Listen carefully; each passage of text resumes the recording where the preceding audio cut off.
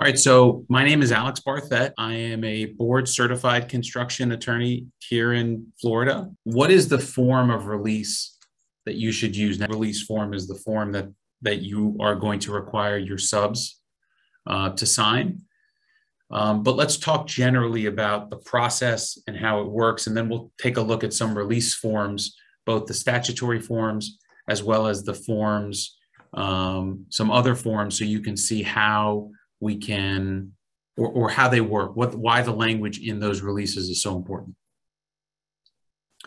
The general rule is that you want to give a narrow release when you get a check.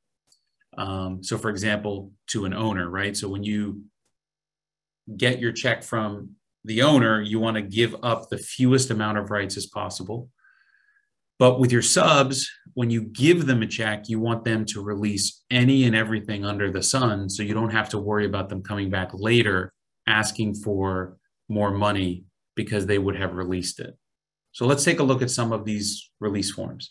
So the standard release form is the Chapter 713 form. So Chapter 713 is the lien statute, and here are the two release forms that are found in that statute.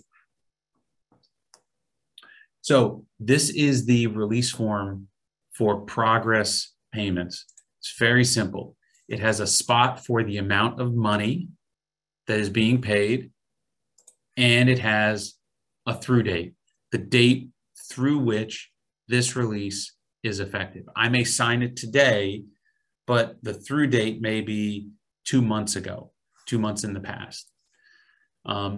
It only releases lien rights. It releases no other rights, and we'll talk about that in a minute on what that means.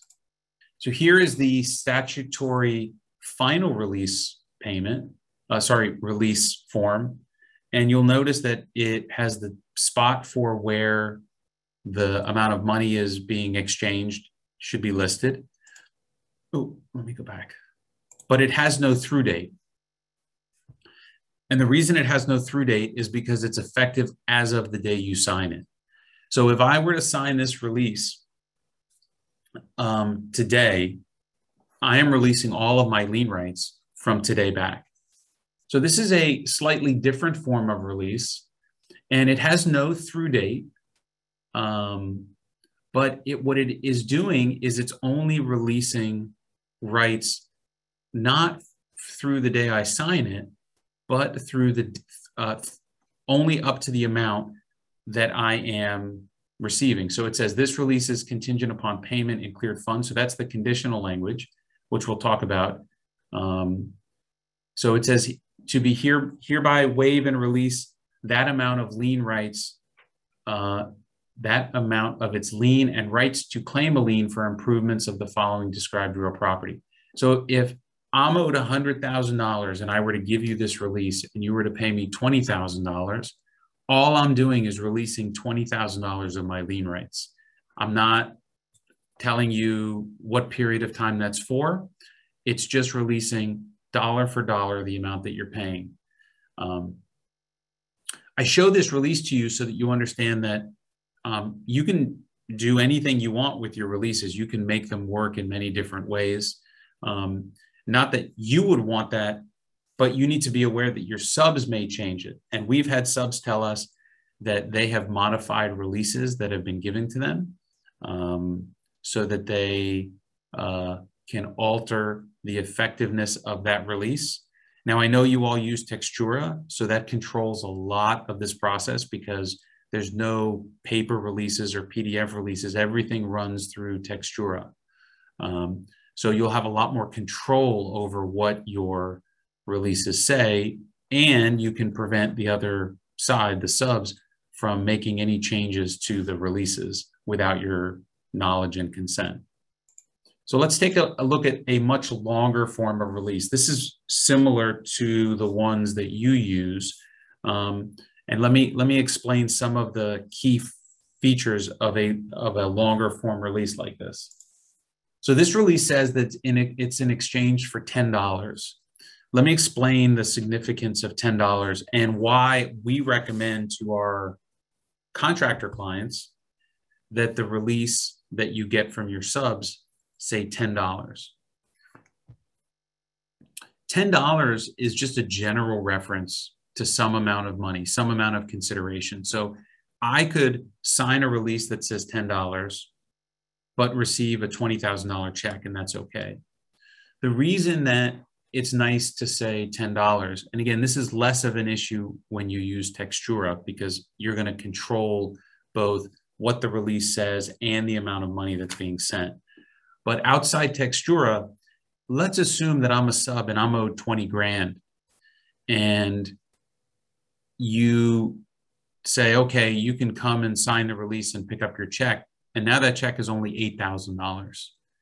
If the release says that it's in exchange for 20,000 and I only give a shorted check to my sub of 8,000, we now have a conflict, right? The release is contingent upon 8,000, on 20,000, but I only gave them 8. If the release says $10 and they're expecting 20, but I only give them 8, because that's all I think they're entitled to, we make that argument go away, because the judge is going to say, look, you decided to take some amount of money to give this release. So whether it's 8 or 10 or 20, you got something and you gave this release, so it's going to be effective. So saying $10 is a great way to avoid an argument about how much the check should be for that period of time. But again, as I said, if you're using Textura, where you control both the funds going out and the manner in which the release is written, this won't necessarily be an issue. So you'll notice that this release is obviously much longer, and it's releasing lots of other things like claims, change orders, works, materials, delays, fees, costs, losses, expenses, damages. So it is effectively a general release. You are releasing everything and anything that you have when you sign this release. All the claims that you may have through the period of time, because it also has a through date, all those rights are being released. Notice that this release also has some additional sentences requiring certain warranties and representations. So it says the undersigned warrants and represents that it has paid all bills and sums due to any and all suppliers, persons, employees, agents, and contractors. So you're verifying that the sub has paid all their bills.